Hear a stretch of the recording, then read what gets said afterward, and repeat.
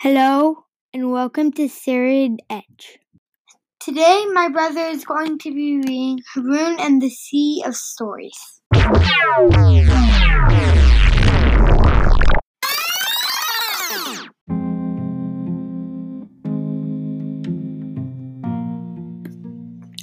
After his mother left home, Haroun found out that he couldn't keep his mind on anything for very long, or to be precise, for more than 11 minutes at a time. Rashid took him to a movie to cheer him up, but after exactly 11 minutes, Haroun's attention wandered, and then the film ended, and he had no idea how it all turned out, and he had to ask Rashid if the good guys won in the end. The next day, Haroun was playing goalie in a neighborhood game of street hockey, and after pulling off a string of brilliant saves in the first 11 minutes, he began to let in the softest, most foolish, and most humiliating of goals. Until it went on. His mind was always wandering off somewhere and leaving his body behind.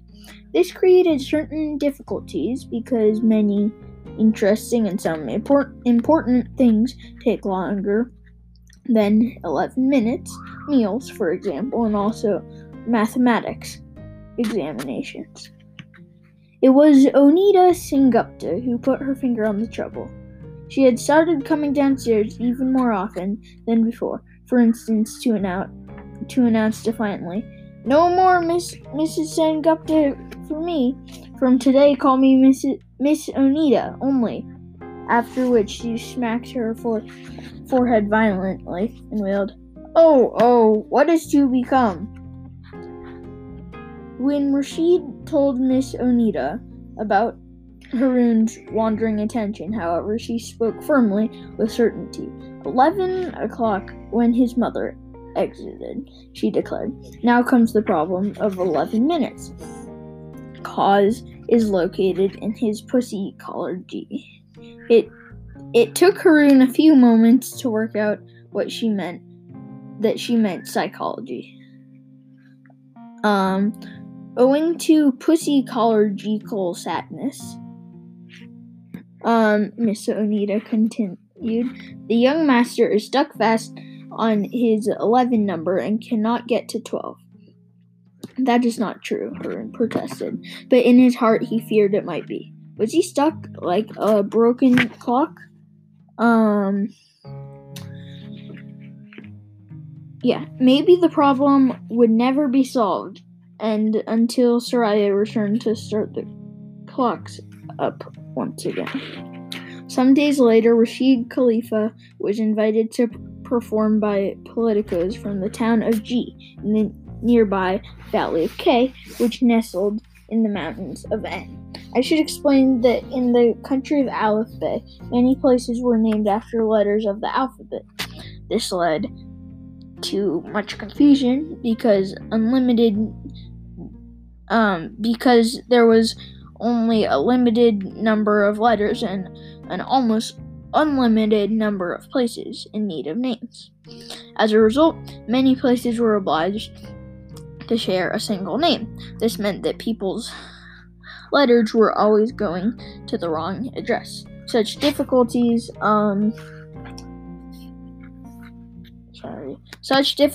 were made even worse by the way in which certain places, such as the Sad City, forgot their names entirely.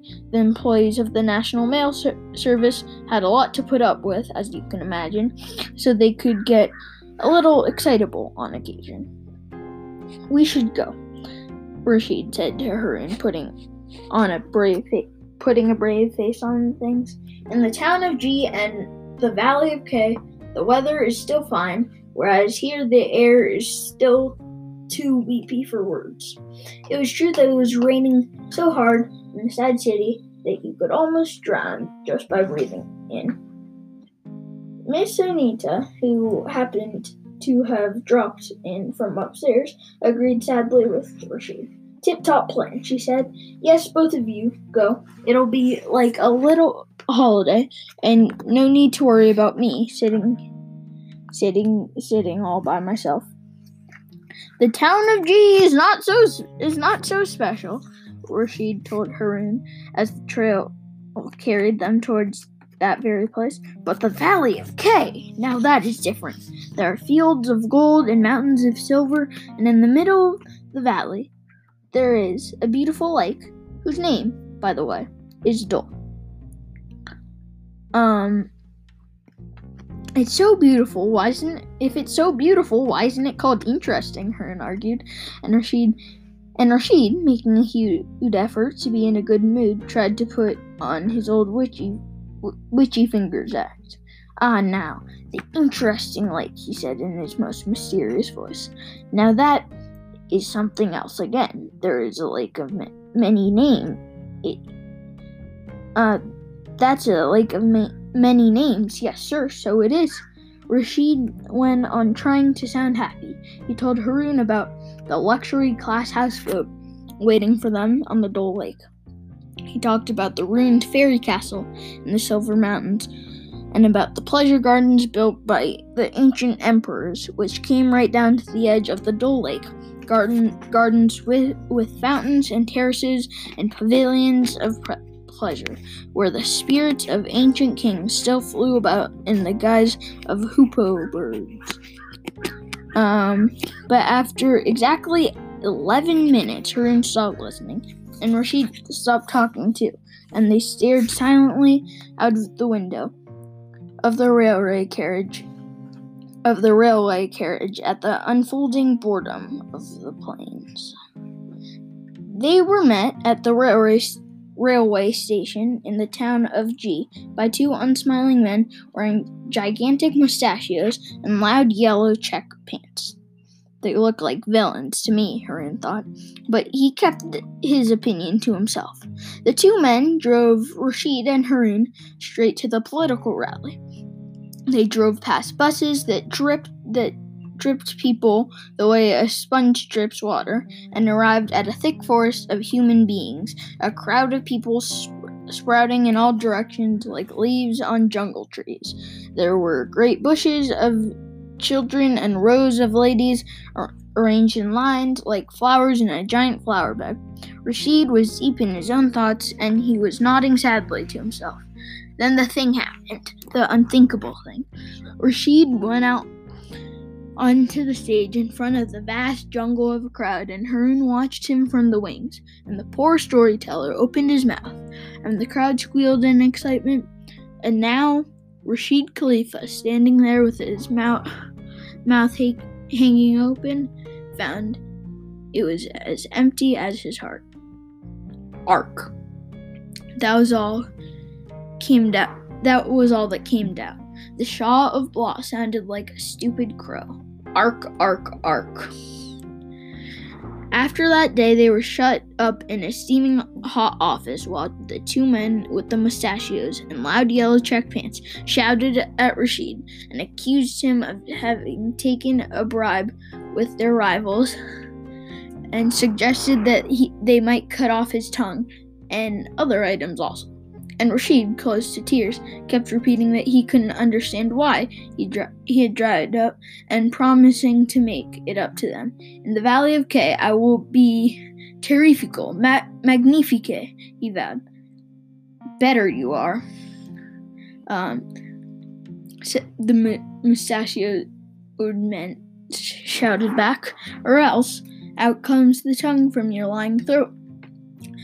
So when does the plane leave for K? Haroon butted in, hoping to calm things down. The train, he knew, didn't go into the mountains. The shouting men began to shout even more loudly. Plane? Plane? His papa's stories won't take off, but the brat wants to fly. No plane for you, Mr. and Sonny. Catch a blasted bus. My fault again, Haroon thought wretchedly. I started all this off. What's the use of stories that aren't even true? I asked that question and it broke my father's heart, so it's up to me to put things right. Something has to be done. The only problem was he couldn't think of a single thing. That's the end of the chapter. Thanks for listening.